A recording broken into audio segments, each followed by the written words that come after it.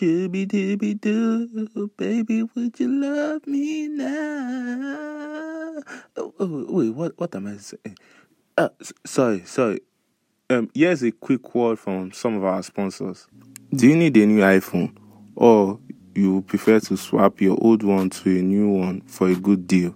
Then Ibibzob is your plug for the best deals. Contact Ibibzob now for the best price for new and UK used iPhones. Call or send us a WhatsApp message on 08080906914, 08080906914, or follow us on our other social media platforms on TikTok and IG at Ibibzob. We also ship within and outside Lagos. We await your order. Thank you. Hey, need a gift basket for that special occasion?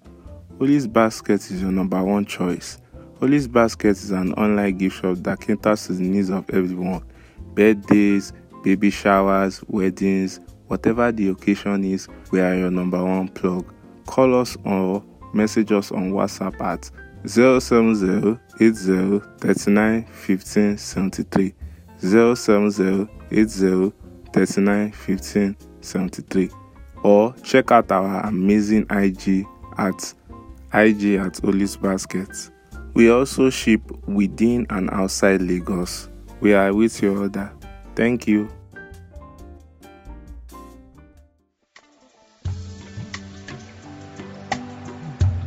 Olive's Basket.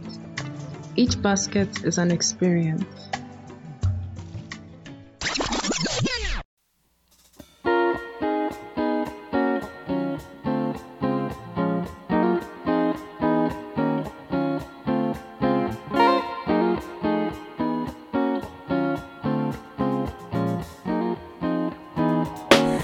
It's not, obviously I think marriage is a wonderful thing and it can be, just such a joy and all of that. But it's that we raise girls to aspire to marriage in a way we don't raise boys to. Right. And I think there's a problem with that. So you have little girls who, from very early on, are thinking about the wedding dress, right? I don't know how many boys think about their wedding tuxedos, right? Not at all. Yeah, that's true. So what it means is that there's an immediate imbalance, I think, right, in just the idea of what is aspirational. And so I think what we should do is, in raising boys and girls, teach them that love is wonderful, marriage is wonderful, but none of that is something that one should aspire to, right? When you say to a girl, "Oh, you got your PhD, but when are you getting married?" Right, which is a common phrase we hear all the time. When raising a child and saying, "I'm going to raise a feminist," for many people, the immediate connotation that will come to their mind is, that means you're raising a daughter. Yeah. But from reading your work, a lot of the work has to be done by men. Men need to participate. Yeah. Why is that so important? Because men have to be on board. I think you can change women all you want. If you don't change men, nothing changes, because we share the world, right? It's men and women. And I also think, sadly, that we live in a world where men are more likely to listen to men. Welcome to the podcast. Hi, Joshua. It's really an honor that you suggested I get hosted in your podcast. So you want to know about Karen? Well, Karen, there's so much to know about me. There's so much I can tell. So let me just break things down. So I was raised by a single parent, my mom. I lost my dad when I was 5.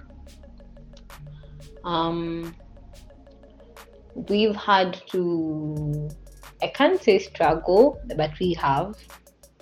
I've had to be a husband, a brother, a sister,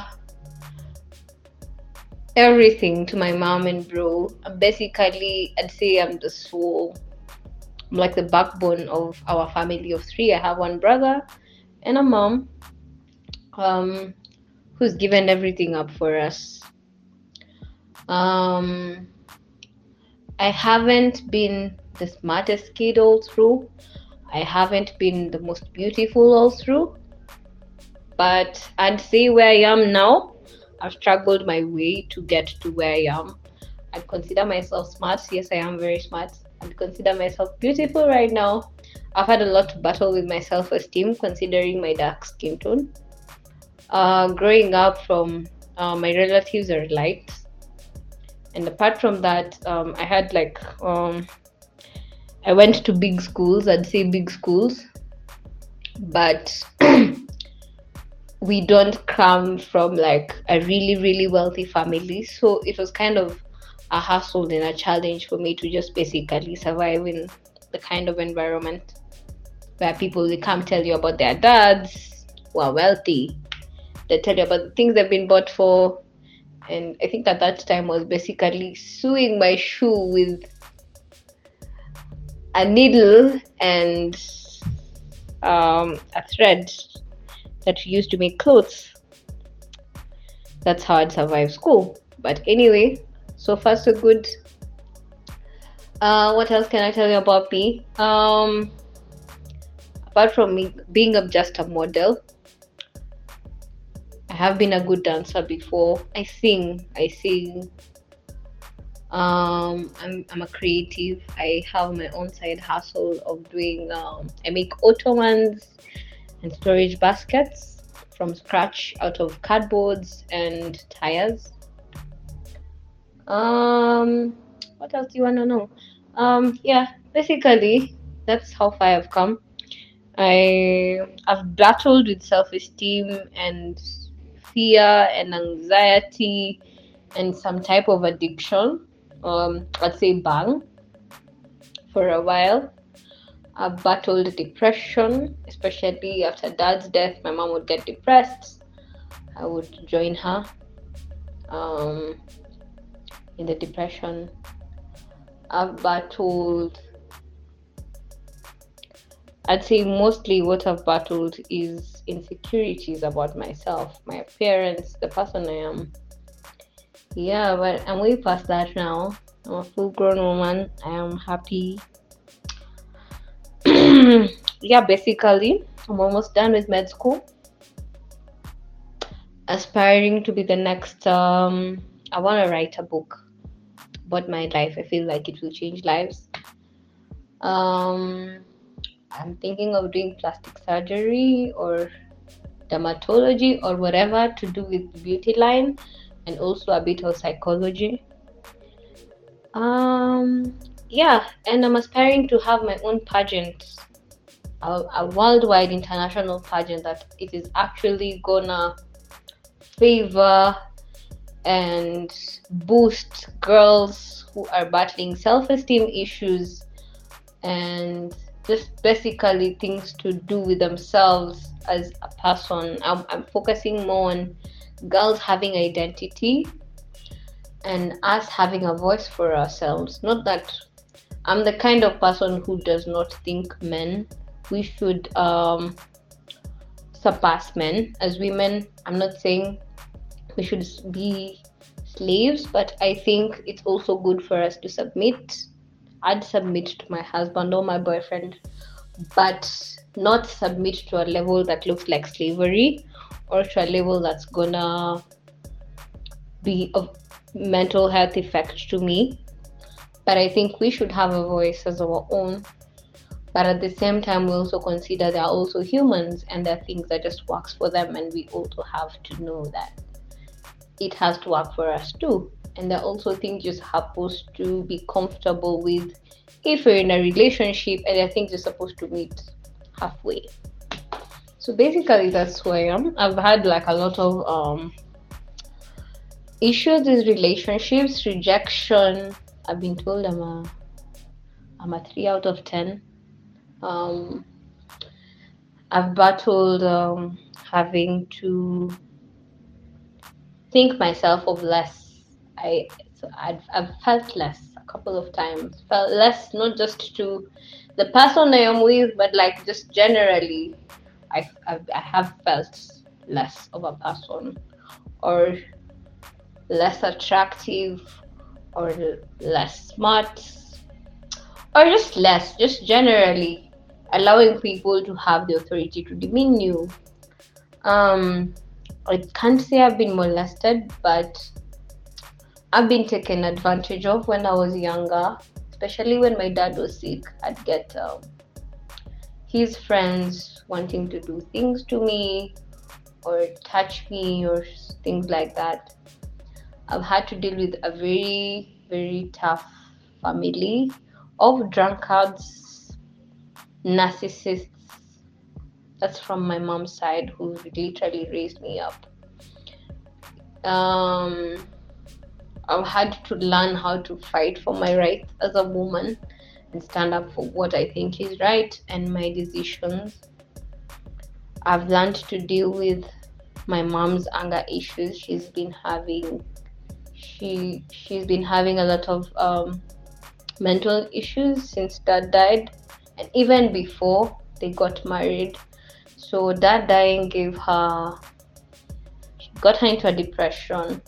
She became psychotic for a while. I was the only one who could understand. I was just barely 5, but I could tell things are not fine. And she has anger issues. She'll just get mad about the tiniest of things.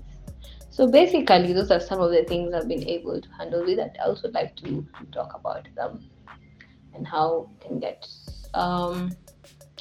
we can get through them. I've had to deal with my brother. He's an awesome guy, but I never used to like him at some point. Maybe it's kiddishness, but then Pia, there was him not caring about you and your feelings, and yeah. I've had to deal with the fact that my mom would favor my brother over me, literally, and not hiding. Considering he looks more like my dad, I don't look close to my dad. So she'd definitely have a soft spot for him and not a soft spot for me. I was just the worst version of her. The version of her she never got to explore. The version of her she doesn't want people to see. The version of her she always wants to hide. The version of her she decided not to choose because maybe she wants that perfect life. Anyway, I come from a Christian background. Also, yeah. So I'd say I'm a bit equipped with the word. I've also experienced the other side. I've had a lesbian girlfriend. I've had so much. Like when we start talking about me, there's so much, and I'm like, Ladies and gentlemen, today is a special episode. I have a very, very special guest with me today. Like, her story alone is like, it touched me. I was like when I heard her story, like I was like, damn, it's a story that needs to be told. So on today's episode, my guest is a Miss Autism of Kenya. She's a model. She's a medical student. And just, you know what, let me just give her the floor to like just introduce herself. Karen, please, can you say a bit about yourself?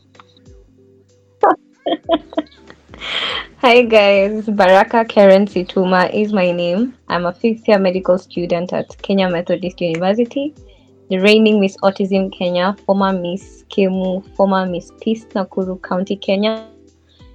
Yes, that's basically a summary of Karen so far. And it's very, very nice for you to host me, Joshua. It's an honor. I'm humbled. I'm so humbled. I'm the one that is humbled. I'm on the ground right now. Like, do you see the portfolio I'm hosting? I don't get rep. See, my rep has increased. If you want to call me now, just know that you have to speak to my PA because of Karen. Like, I have PA. I'll find PA, sure. But I have PA now because of Karen. Just know that. I'm just telling all of you now. I'm important now. I've turned big man.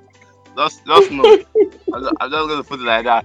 So, you know what? Today we're just going to today I want to try and just tell you I want Karen to tell you a bit about her life story, because I feel like this is a story that's, like I said, I want it to be told. And I want you to also check out the episode she did with my pod mommy on the Classic Overdrive podcast. Please check it out. Like, you will really love that episode. But today I just want us to talk about like Karen in general. So we're going to start off with, firstly, the VN you sent to me. It will be part of the intro of this recording, so that way people will like get to know a bit about you. So as I'm asking this question, they will get to follow along. So All one of right. the first questions I want to ask you is that when you told me that at a young age you took the responsibility of like being the backbone of your family after your dad died. Like, what made you like take up that mantle at such a young age? So yes, my dad died when I was 5, and my mom was also very, very young. She got married young. She was around 24, 23.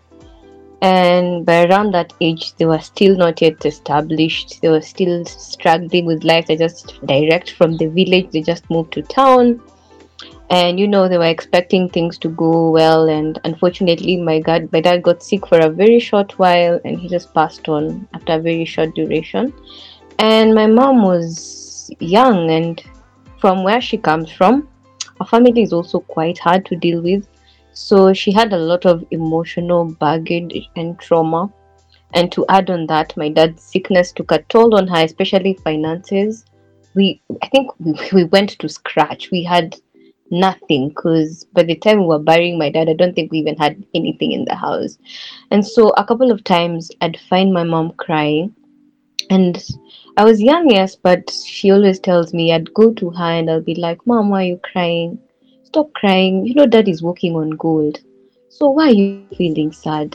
Why are you feeling sad and he's happy? My mom told me, don't worry, your dad he's gone to heaven, and he's dancing and singing with Jesus. He's walking on gold. He has a crown on his head. And trust you me, that gave me psych, because me, I knew my dad is walking on gold. If you guys think your dads are the best, well, your dads are not working on gold like my dad is. Yes, he's not here, but my dad is working on gold. So I'd encourage my mom every time I'd find her crying, and she used to tell me it used to just make her break down even more, and sometimes she just stopped crying. So she'd make sure every time, because I'd used to go and play, and it's like I had some type of sixth sense, and I'd run back to the house, and she was actually crying, and she was like, it's like you always sensed when I was crying, and you'd always come back, and you'd always tell me to stop crying, and wipe my tears and kiss me and tell me how much you love me. And she'd just stop crying, and I think from then, she'd cry almost, she'd break down any time of the day, anywhere. Till now she'd break down anywhere, and I'm just like, what, Mom, you have to be strong, you have to stop crying. And so since then, it has just been that cycle of, she'll break down and I'll have to be strong. I'll have to be the one to encourage her and to psych her up and to tell her, what, you don't have to cry. We are okay. We are going to be fine. We have come this far. We are going so far. And, should not cry about it. And as I told you, Daddy is working on gold. And so that's how that story began. And since then, that's basically how it has been. So I'm always trying to do my best to make her smile and make her happy so that she won't have to cry again. Yeah, basically. A summary. Wow, like that was wow. Forgive me for being speechless, but like that that Yeah. that's actually very very. I don't even know how to put it in words, but I'm actually touched. Like, cause from what I can see, like death is not really something that is like people can predict. It's an unpredictable state, and from what you can see, like you have to like be be the backbone, like be that force that holds your family at such a young age, and just look out for Yeah. your mom and your brother. And anytime they break down, you have to be the one that has to be strong. So how did Yeah. you not have time to grieve when you were always the one that was telling them it's going to be fine? No, I'd say that's where I flopped myself, because I didn't grieve at all. I grieve till now, that one I can't deny, and it has affected me throughout because I'd always hold back so much in. Even if I'd miss him, I can't cry when they'll break down before me. I can't cry. That times my mom will just come and just hug me and just cry a lot. And I can't break down when she's breaking down like that. So I'd take so much in till it reached a point where I just couldn't take it. I just couldn't take it. But then it has hit me when I was in campus. I didn't even realize I was grieving. had to go for counseling at some point around second year is when I was actually told, do you know what, girl, you think you're healing? You've not healed since then. You've just been grieving and you're like covering things up. Because when I was younger, kids used to bully me. The fact that I didn't have a dad, they'd actually laugh at me. They're like, if I'd win a game, and I was actually very good at games, very good at sports. And it was their way of making me feel bad without putting me down. So they'd be like, you're laughing and you don't have a dad, like, yo, what are you telling us? They would literally laugh at me, and I'd run back to the house. And I think that's when I'd run back to the house and find mom crying. So basically, I think it affected me for a while. But I'd say where I am now, it's such a good place. I even use his name nowadays. I could never use his name. I could never use the name Situma anywhere. I think I started using that name when I came to campus and primary school, when I had to use it for my national exams. But before then, I'd never use his name. I'd lie like he's not around or he's abroad or somewhere. I just wouldn't tell anyone about it because I just don't want people to make fun of me about it. Yeah. From what you just said now, being the backbone came with a lot of responsibilities of you not even being able to even show your own emotions, which later on affected you as you grew older because it became triggers.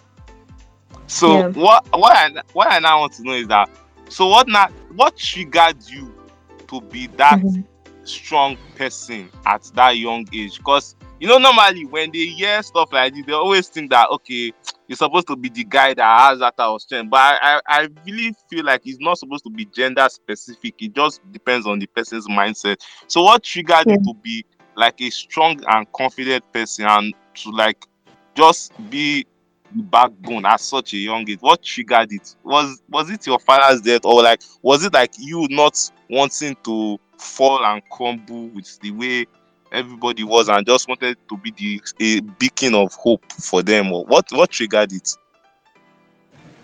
So one was my mom, considering the fact that I knew she was soft at heart and I had to be strong for her. So I definitely had to develop skin. Whenever anyone would even say things to her, I'd get mad and I wouldn't hold it back.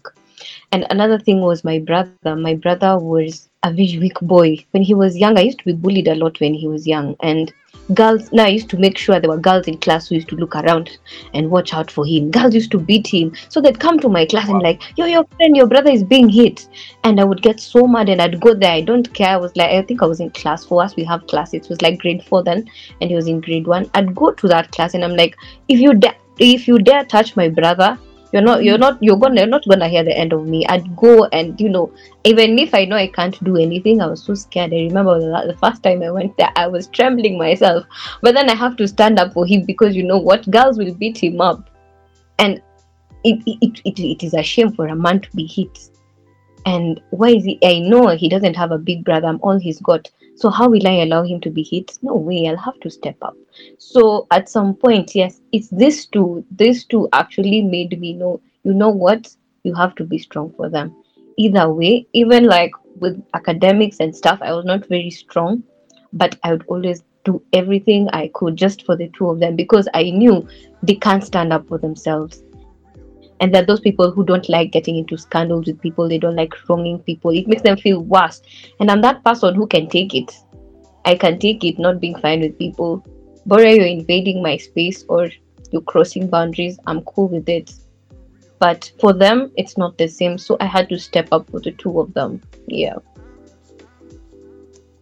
Wow. So you're basically saying that you had to step up because you had to help them handle their own criticism while you were also handling your own criticism. Yes.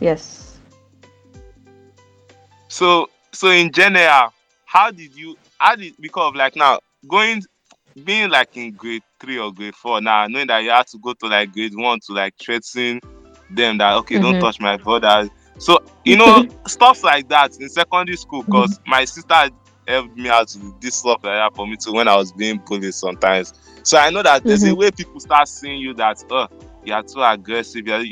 People start to like, especially from your classmates to even to the lower classes, people start to like try and like be persecuting you because you are trying to do the right thing. So how were you able to how were you able to like just push everything under the rug so easily and not just let it bother you? So the advantage I had was the fact that in as much as I was tough like that when it came to my brother, I started teaching children at a really young age. When I was in grade 4, we used to have something called pastoral classes. Pastoral classes used to be like some type of Bible studies in the morning, and I was really good in CRE, Christian Religious Education. Basically, I say if my dad was alive right now, he'd be a pastor. So basically, I come from a very strong Christian background, and my Christian literature was really really good, and I used to like watching a lot of Christian Bible stories, and I was really good in my CRE. So normally I'd go teach them, and I think when I'd go teach them on Thursdays, we had the devotion on Thursdays in the morning. The class teacher used to allow me because I was a favorite. She liked me because she taught me so when I was that age, and so I was a favorite already with the teacher, so she gave me the confidence to be able to talk to people at a young age. So when I was in grade 4, I'd be able to like teach my peers. I taught them till they reached grade 3. That's when we moved. And apart from that, my classmates loved me because in as much as I gave out a tough skin, I'm really, really good with people. I'm kind, I'm sweet, but just don't cross me. And I think for you to even reach that point when you're crossing me, like you've really gotten to me, I'd really get to a level where I'd talk to you first. But when you really cross me, that's when I'd get like angry and stuff. And plus, I was a star in athletics in school, so I was kind of good in a lot of things. In as much as my academics was not the best, well, I was a star in athletics, so I had a bit of favor with the people around me. So getting a lot of backlash was not easy. It was not easy for me to get it because most people would support me. Even if they'd come and tell me my brother is being hit, my friends would be like, why are they hitting Enoch? And Enoch is a nice boy. They'd actually even go with me because they don't understand, because he was such a sweet boy. It's like you're just taking advantage of him because he can't defend himself. So I think, yeah, that's what gave me a plus with the people around here. Alright, so from what I can see, so it's obvious that you are really, really a people person. So that was one of the things that helped you. So even when you didn't have the ginger to like go, at least supporters, you had true supporters beside you. Yes. Which is very, very nice. I actually would say that. But okay, being a people person, that means that in general you are very, very likable. And I can confirm that yeah, you are someone that someone can easily like okay, I think this guy is cool. But that puts like a wall of like perfection or in the way people might perceive you a lot of times, if I'm correct. Like at least there's a way, like, because they already have like this, being a people person comes with like a lot of like crowd love, if I put it like that. So was there any time growing up that there was something about you just hated, even though like nobody saw it, you just hated and wanted to change, and now that you are older, like you just know better? Well, I think it has gotten worse now that I'm older, because now I think as I'm growing older, I'm getting better and better. Like the hate has always been there, especially from ladies. The most people who actually be on your neck are people who are almost on your level, people who relate with you, and people your age mates, I'd say. So yes, people would think my life is perfect because I had masked. I had been grown so good at masking, and everything looked perfect. I mean, you couldn't even tell there's anything wrong at home at all. And I got favors from the teachers just because I was very disciplined and sweet. And just, yeah, so like with some of my classmates, yeah, I could get a lot of some bad blood from the girls, especially from the girls. Weird enough, the boys were always so good with me. I was that girl who was always good with the boys in class. I don't know what happened, but like the boys in class were always on my side. So in as much as the girls could bitch, I had the boys on my side. So either way, no, I was cool. So, and that which was something weird. I was not even that pretty. I'd say, okay, you know the way you're still growing. You have those two baby features. I was more of a tomboy then. I'd shaved my hair. I was not really gully. But then, like, I got a lot of stuff from the ladies. But I'd say when I was younger, it was a bit on the lower level. But like right now, it has gotten worse because now I'm going for things. I've realized my potential and what I'm capable of, and I'm not holding back for anything or anyone. Because before I'd be like, oh, my friend is going for this. Let me not go. No, let me not go for it because my friend is going for it.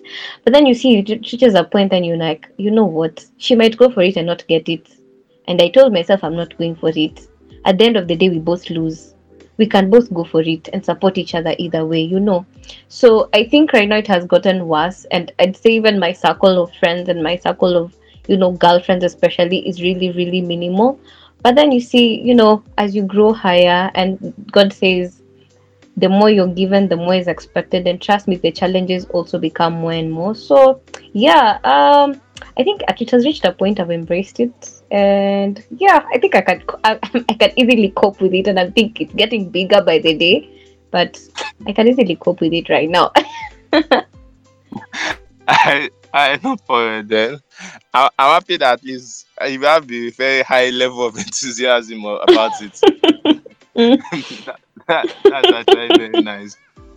But one thing that actually touched me was the fact that even as you talked about how growing up you were a likable person and everything, but you told me that you battled a bit with depression, anxiety, and addiction. Yeah. So can you just talk a bit about some of the stuff that led to it and how you were able to fight it? So I'd say addiction, anxiety, and depression actually came very, very recently. Now I didn't know apparently, but as I was growing younger though, when I was joining grade 1, the reason as to why my teacher developed a liking for me was because one, I really resembled her daughter. And I was always this quiet girl in class, and she was like always curious. This girl never talks. She never talks. She never has any reaction. What's wrong with her? And I'm just there. And so she could notice that I was very reserved. I'd always keep to myself. I'd always, do everything by myself. I'd go for break by myself. And so she one day called me and she asked me, "Who is your mom? And where is she? Where does she work? Could you please call her? I'd like to meet her." So my teacher had identified I was depressed. That was just a year after my dad died. My mom didn't know. I didn't know. Because I had just decided, I just developed a certain habit of keeping to myself, yet I was very playful. I think that it's because of the bullying that I was facing with the children out there, so I wasn't playing as much. And so I resulted to watching more cartoons, a lot of Tom and Jerry, watching more of cartoons and staying indoors and playing and making stuff. I used to be a creative even when I was young. So I'd make my own stuff in the house. So when the teacher told my mom, "I think your daughter is depressed. You might not know it. She might not know it." And my mom broke down. That's when she's like, "Yeah, she recently lost her dad." And, that's when they actually talked about it. And coincidentally enough, my teacher had just lost their husband also the previous year. So they had so much in common. They were both left with 2 children, a daughter and a boy. We are almost the same age. I think we all have a difference of 1 year, both the boy and girl, and I and my brother. So the story just coincided. And so my teacher, that's why my teacher liked me. She developed a liking because she could see this girl is struggling. My dad was my best friend. That man would hit me and beat me for all the mistakes, but I would never take offense. He'd be like, he would first explain to me why he's beating me, and then he beats me, explaining to me that I'm not beating you, but I'm beating the mistake you have just done. And after that, he will carry me and put me on his laps and tell me, we need to get rid of these mistakes, right? And I'll be, "Yes, daddy," and I will kiss him and hug him. And my God, it was always such a wonder how I would never I just cry for the moment, but then I just go jumping on him, and I'm like, I'm sorry, and the story ended there. So my best friend is gone now. And first of all, I was so excited. I was when you're going when you graduate when you go from nursery school to primary school in Kenya, we normally have a graduation from my school. I was in Lions Primary School. So I was excited that year. My dad was coming for my graduation. Was fancy. Oh my God, our graduation was so fancy. So I was so excited. My dad was gonna attend my graduation of me getting to grade 1. I wish he knew how excited I was. And unfortunately, he died just a month to the graduation. And honestly, it was heartbreaking. I also was 5, but I could remember how patiently I waited for him or anyone to just come. Anyway, that's a story for another day. But anyway, my mom also didn't show up. It's just another story. So at the end of the day, I was just, no one is going to be showing up to these things, because he was that man who would never, ever miss anything that I would be excited about. And so that's when my depression actually began. And all through my primary school, I just, I'd have friends, but then I'd hold back a lot. I'd just give a face. There are things girls like, and the things girls do, and I'd do those things that girls like and girls do. But then you see, when I don't feel like, I will just disappear for a while. I'll be like, hey, where is Karen? Where did she go to? Yeah, and I'll just, go back to my closet and hide at home and cry. I used to lock myself in my room and just cry sometimes. Whenever I'd miss him, I'd just lock myself in the room and cry, look in the mirror, look at his pictures, and just cry. Now, the good thing, he just took so many photos of me. I have so many photos. And weird enough, I can remember, I can tell you this photo, we were doing this, with this photo, we were doing this. And so that's what used to happen. So I'd think of the things we used to do those times, and, I'd miss him, So, so for my anxiety, I think it came later on, because my confidence, in as much as I was having those 2 episodes, I was very, very active in church. I always knew when I go to church, when I'm active in church, I go say memory verses, I go sing in the pulpit. I knew I am going to get my crown and I'm going to walk on gold like Dad. And trust you me, I worked so hard for it. I became my pastor's favorite. My pastor would always say, where is Karen? I know she's somewhere here. I'd always be called on the pulpit. And that's when my confidence started, actually. My confidence started from, and my pastor was my very big cheerleader. Especially with my very, very active state. And I was also teaching kids from Sunday school. When I grew a little bit older, he gave me the privilege of teaching children in Sunday school, so at least I could boost my confidence. But then later on, as I grew up, now after high school, when I came to campus, around my second year there, so my mom almost lost her job because of some really big case that was going on in the country. And, I was always sort of like her punching bag, and, she'd just call me and make a lot of noise. She had a lot of anger issues, and I really understand her right now. But then you see, then you couldn't understand anything. So I was just fed up, and, I'd feel sad, I'd feel angry. And I started smoking bang, I'd say. And after a while, I developed a lump on my breast. And so I started getting anxious, because you know what? I have cancer genes on both sides of the family. So, that's a very 90% chance that, any lump in your body might be cancerous. So that's when my anxiety developed. So I go to hospital, the doctor starts palpating my breasts, and he's like, why am I feeling it's like there are multiple lumps on both breasts? So I'm already scared. There's one lump on one breast, and then he's telling me there's another lump. At that time he was telling me I was in theater. I'd gone to theater to remove the first lump. So when I'm in the theater, it was actually local anesthesia. So I can feel him pulling it all the way from my armpits, and I'm like, why is it going all the way to my armpits? And I start getting scared. I start getting things in my head. I'm like, what is going on? And so he starts palpating this other breast. He's like, there's another one on this other side. I'm like, Allah. So he's like, I want to cut this breast too. I'm like, no, you can't do that. I'm not prepared for both surgeries at the same day. on the same day. I don't care if there's a lump, leave that one there. You sort the one that you've seen, sort the one that we are sure of. And so I got so mad at the doctor that he was like, you know what, this girl, let me just finish with her. I'll come deal with this other lump the other time. So that's when my anxiety started coming. After that, now the addiction came. No, the addiction was now actually getting worse, because now that time, you're going to theater, you're at home, you can't smoke anything, you're dry. And my friend, there's something called withdrawal symptoms. Your anxiety shoots. So I'm in theater. I'm just seeing people waking up from the anesthesia. They look so drowsy. It's like they're dying. Me, I'm just like, what the hell is this? Me, get me out of this ward. I literally walked out of the theater room, and I told him, you know what? You're going to find me home. I walked out. I didn't care if I'm from theater. I was actually bleeding a lot, because by the time I was reaching there, the patient was sitting next to me. He's like, hey, mommy, where are you bleeding a lot? So the nurse was like, Allah, you're from theater, and why are you walking? Me, I just told her, me, I'm not sitting here. Me, I'm going home. And I told Mom, you know what? Me, I'm not sleeping here. You're gonna take me home. And so that's when, my anxiety was really bad. I was getting a lot of panic attacks and stuff. Yeah, and so that's when the addiction, that I could actually realize that I was actually addicted to it. But then, you know what? God is good.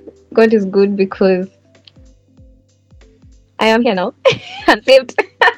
I feel so good. I don't have anxiety anymore. Even if I get it, I really run in the morning.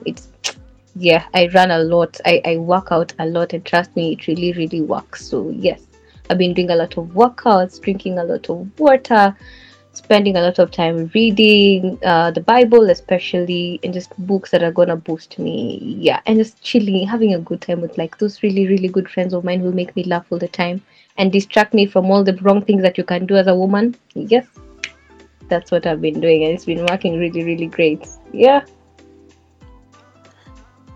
That I to be honest, I've answered question 2.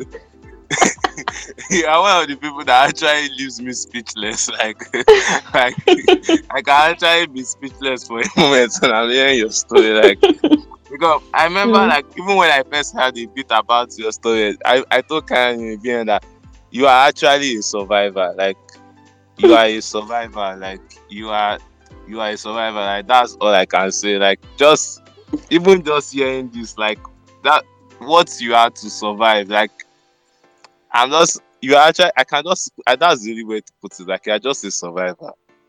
Like, thank God for that. I thank God for the fact that at least you are better now. You're in a more happier space, and I'm happy that. And one of the things I'm happy for is that I can see from what you were saying that you got a lot of your confidence from church, which is actually very, very amazing. I could also see that you are a Tom and Jerry fan. Shout out to everybody that loves Tom and Jerry. That's the best cartoon ever. Don't send me anything. If you don't agree, that's a personal problem. But your story is actually a story that it can move someone. Like, it's actually wow. But from what I can see, when you were talking about church, you being in church and your pastor being like your cheerleader, I can already see that he gave you, like I said, the confidence that you needed. So I'm guessing what now made you just, like, after like all these things you have gone through, addiction, anxiety, what now made you be like, okay, I want to try out modeling? What made you choose modeling of all the things to, like, just to try out? Like, what made you be like, I want to try out modeling? What did you feel like you had to offer the modeling world? So, something weird about modeling, I have always loved modeling ever since I was a toddler. I think ever since I was, I don't know, I think like 1. My grandma always says this story. My grandma was a great friend of mine when I was a baby. So we used to walk with her in town because she was still a working grandma. So she used to walk with me in town, and we passed a certain cosmetic, and I loved nail polish. I love lipstick. But then you see, this toddler does not know how to use these things. So we were walking around and we passed that cosmetic. It was a Hindu who was selling, and I told her to stop and we get in. So we went, and I was crying for some certain nail polish that was there. And so the Hindu was like, don't worry, madam, don't worry. My grandma didn't have money, so she was like trying to convince this guy, okay, don't have money, please chase us so that she wouldn't have to beg for this thing because I can't afford to buy for her. But then he was like, don't worry, I'll give her. So he gave me, I think, an expired nail polish or something. And you know what I did? The moment it reached my hands, I sat down there. I opened the nail polish. Now, instead of applying it even on my nails, I was applying it on my lips, on my every single part of my body. And, and my grandmother was just like, oh my God, this girl, how am I going to walk with you in town now? And, even after that, just basically I just loved beauty. I'd see pageants, I'd see crowns. Me first I was told my dad is wearing a crown in heaven, and you're seeing crowns on earth. So why don't you want to wear these crowns on earth first, and then you go wear the ones you want to see in heaven? And so I enjoyed seeing beautiful women. I don't know, I had just a thing for it. So I always knew I'd grow up to be tall. And my uncles, I lived in a surrounding full of men. I've just been born where I just mainly patriotic. There's just men all over. So I grew up with my uncles around, and they'd always show me pictures of models.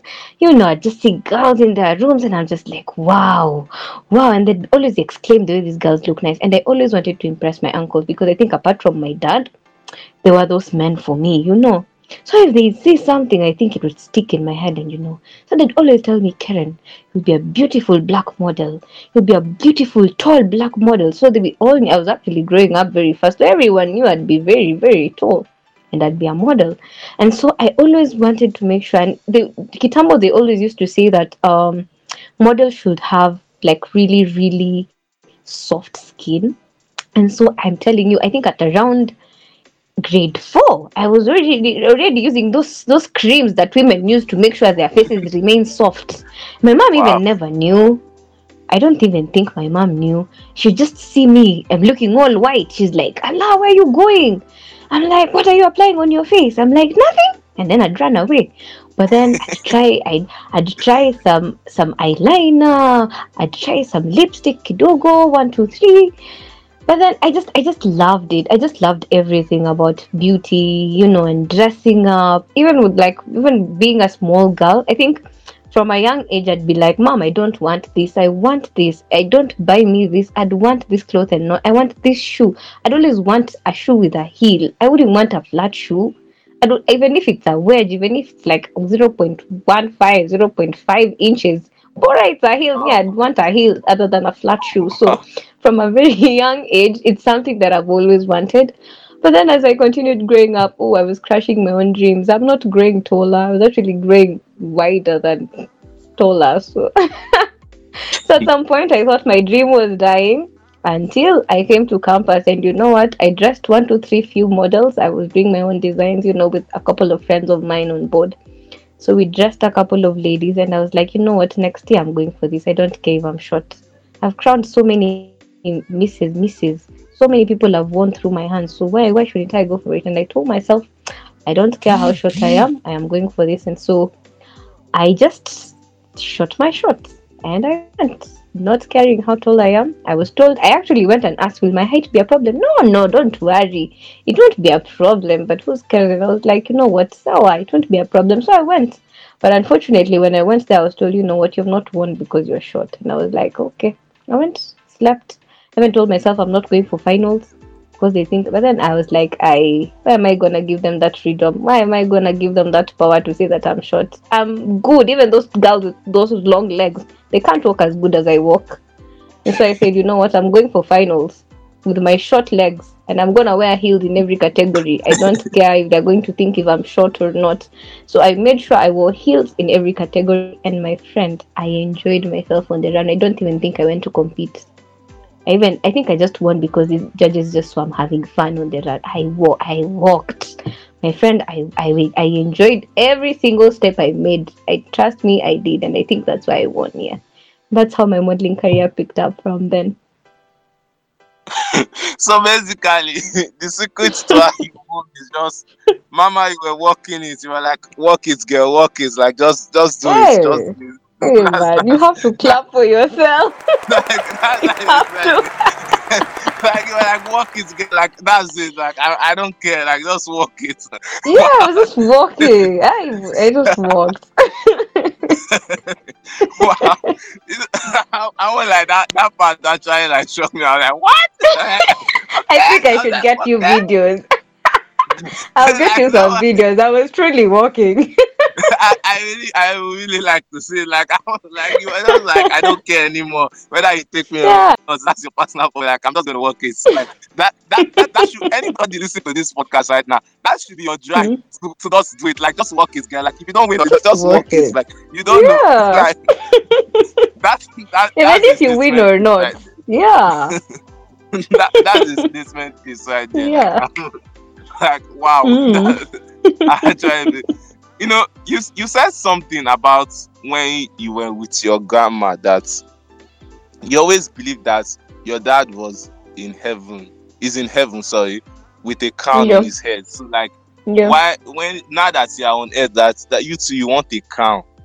Yeah. Like, would you say that would be like, what, that was one of the inspiration like behind like why you wanted to model, like just to like show that you are that like a legacy piece for your father?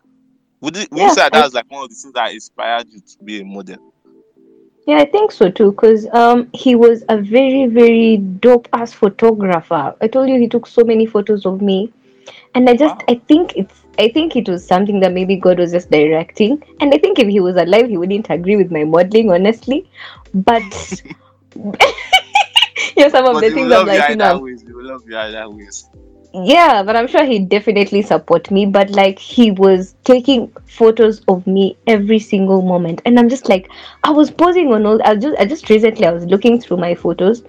I was always posing, and he was always there with his camera. Like, we have photos of every single moment from my birth. He used to take photos, every single bit of it. He used to take really, really fine photos. And I'm like, how did I pose for those photos? Right now, I'm struggling to put poses, but in that time, it was just automatic. It was so it was so automatic. I'm looking, I'm like, oh my god, how did I pull that look? Oh my god, that was a really dope ass look. And and I'm just like, this was where I was meant to be in the first place. I mean, I just didn't read in between the lines then, but you see, I'm seeing it now. Yeah, so yeah, I think maybe that could be part of the reasons. Yeah. Then I think we'll go with that. You said something in the Mm-hmm. mail you sent to me, that one of your goals is that you want to one day own your own pageant, which focuses on girls having their own identity and voice.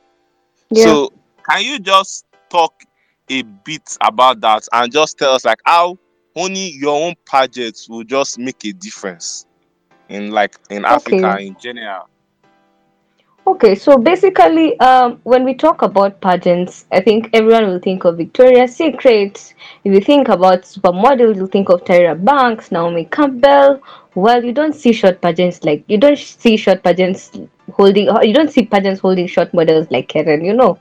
Like, you'll be told you want to go for a pageant, and you're like, how tall are you? I'm barely 5, my friend. Right now, even if I want to walk in Victoria's pageant, they're like, "Hey, my friend, are you a toddler? Are you an adult? Like, how do you expect to walk?" And so, when I talk of my own pageant, I've experienced a lot of, especially pageants here in Kenya. And I'd say some people, actually most people who are doing these pageants, they're just exploiting the girls who are there. Girls are so desperate. Trust you me, girls out here, if you see the turnout of girls in pageants, it is a very, very huge numbers. And they give us so Wow. many promises. You'll get this, you will get this, you'll get a scholarship, you will get this. I'm telling you, they have so many promises which are very empty.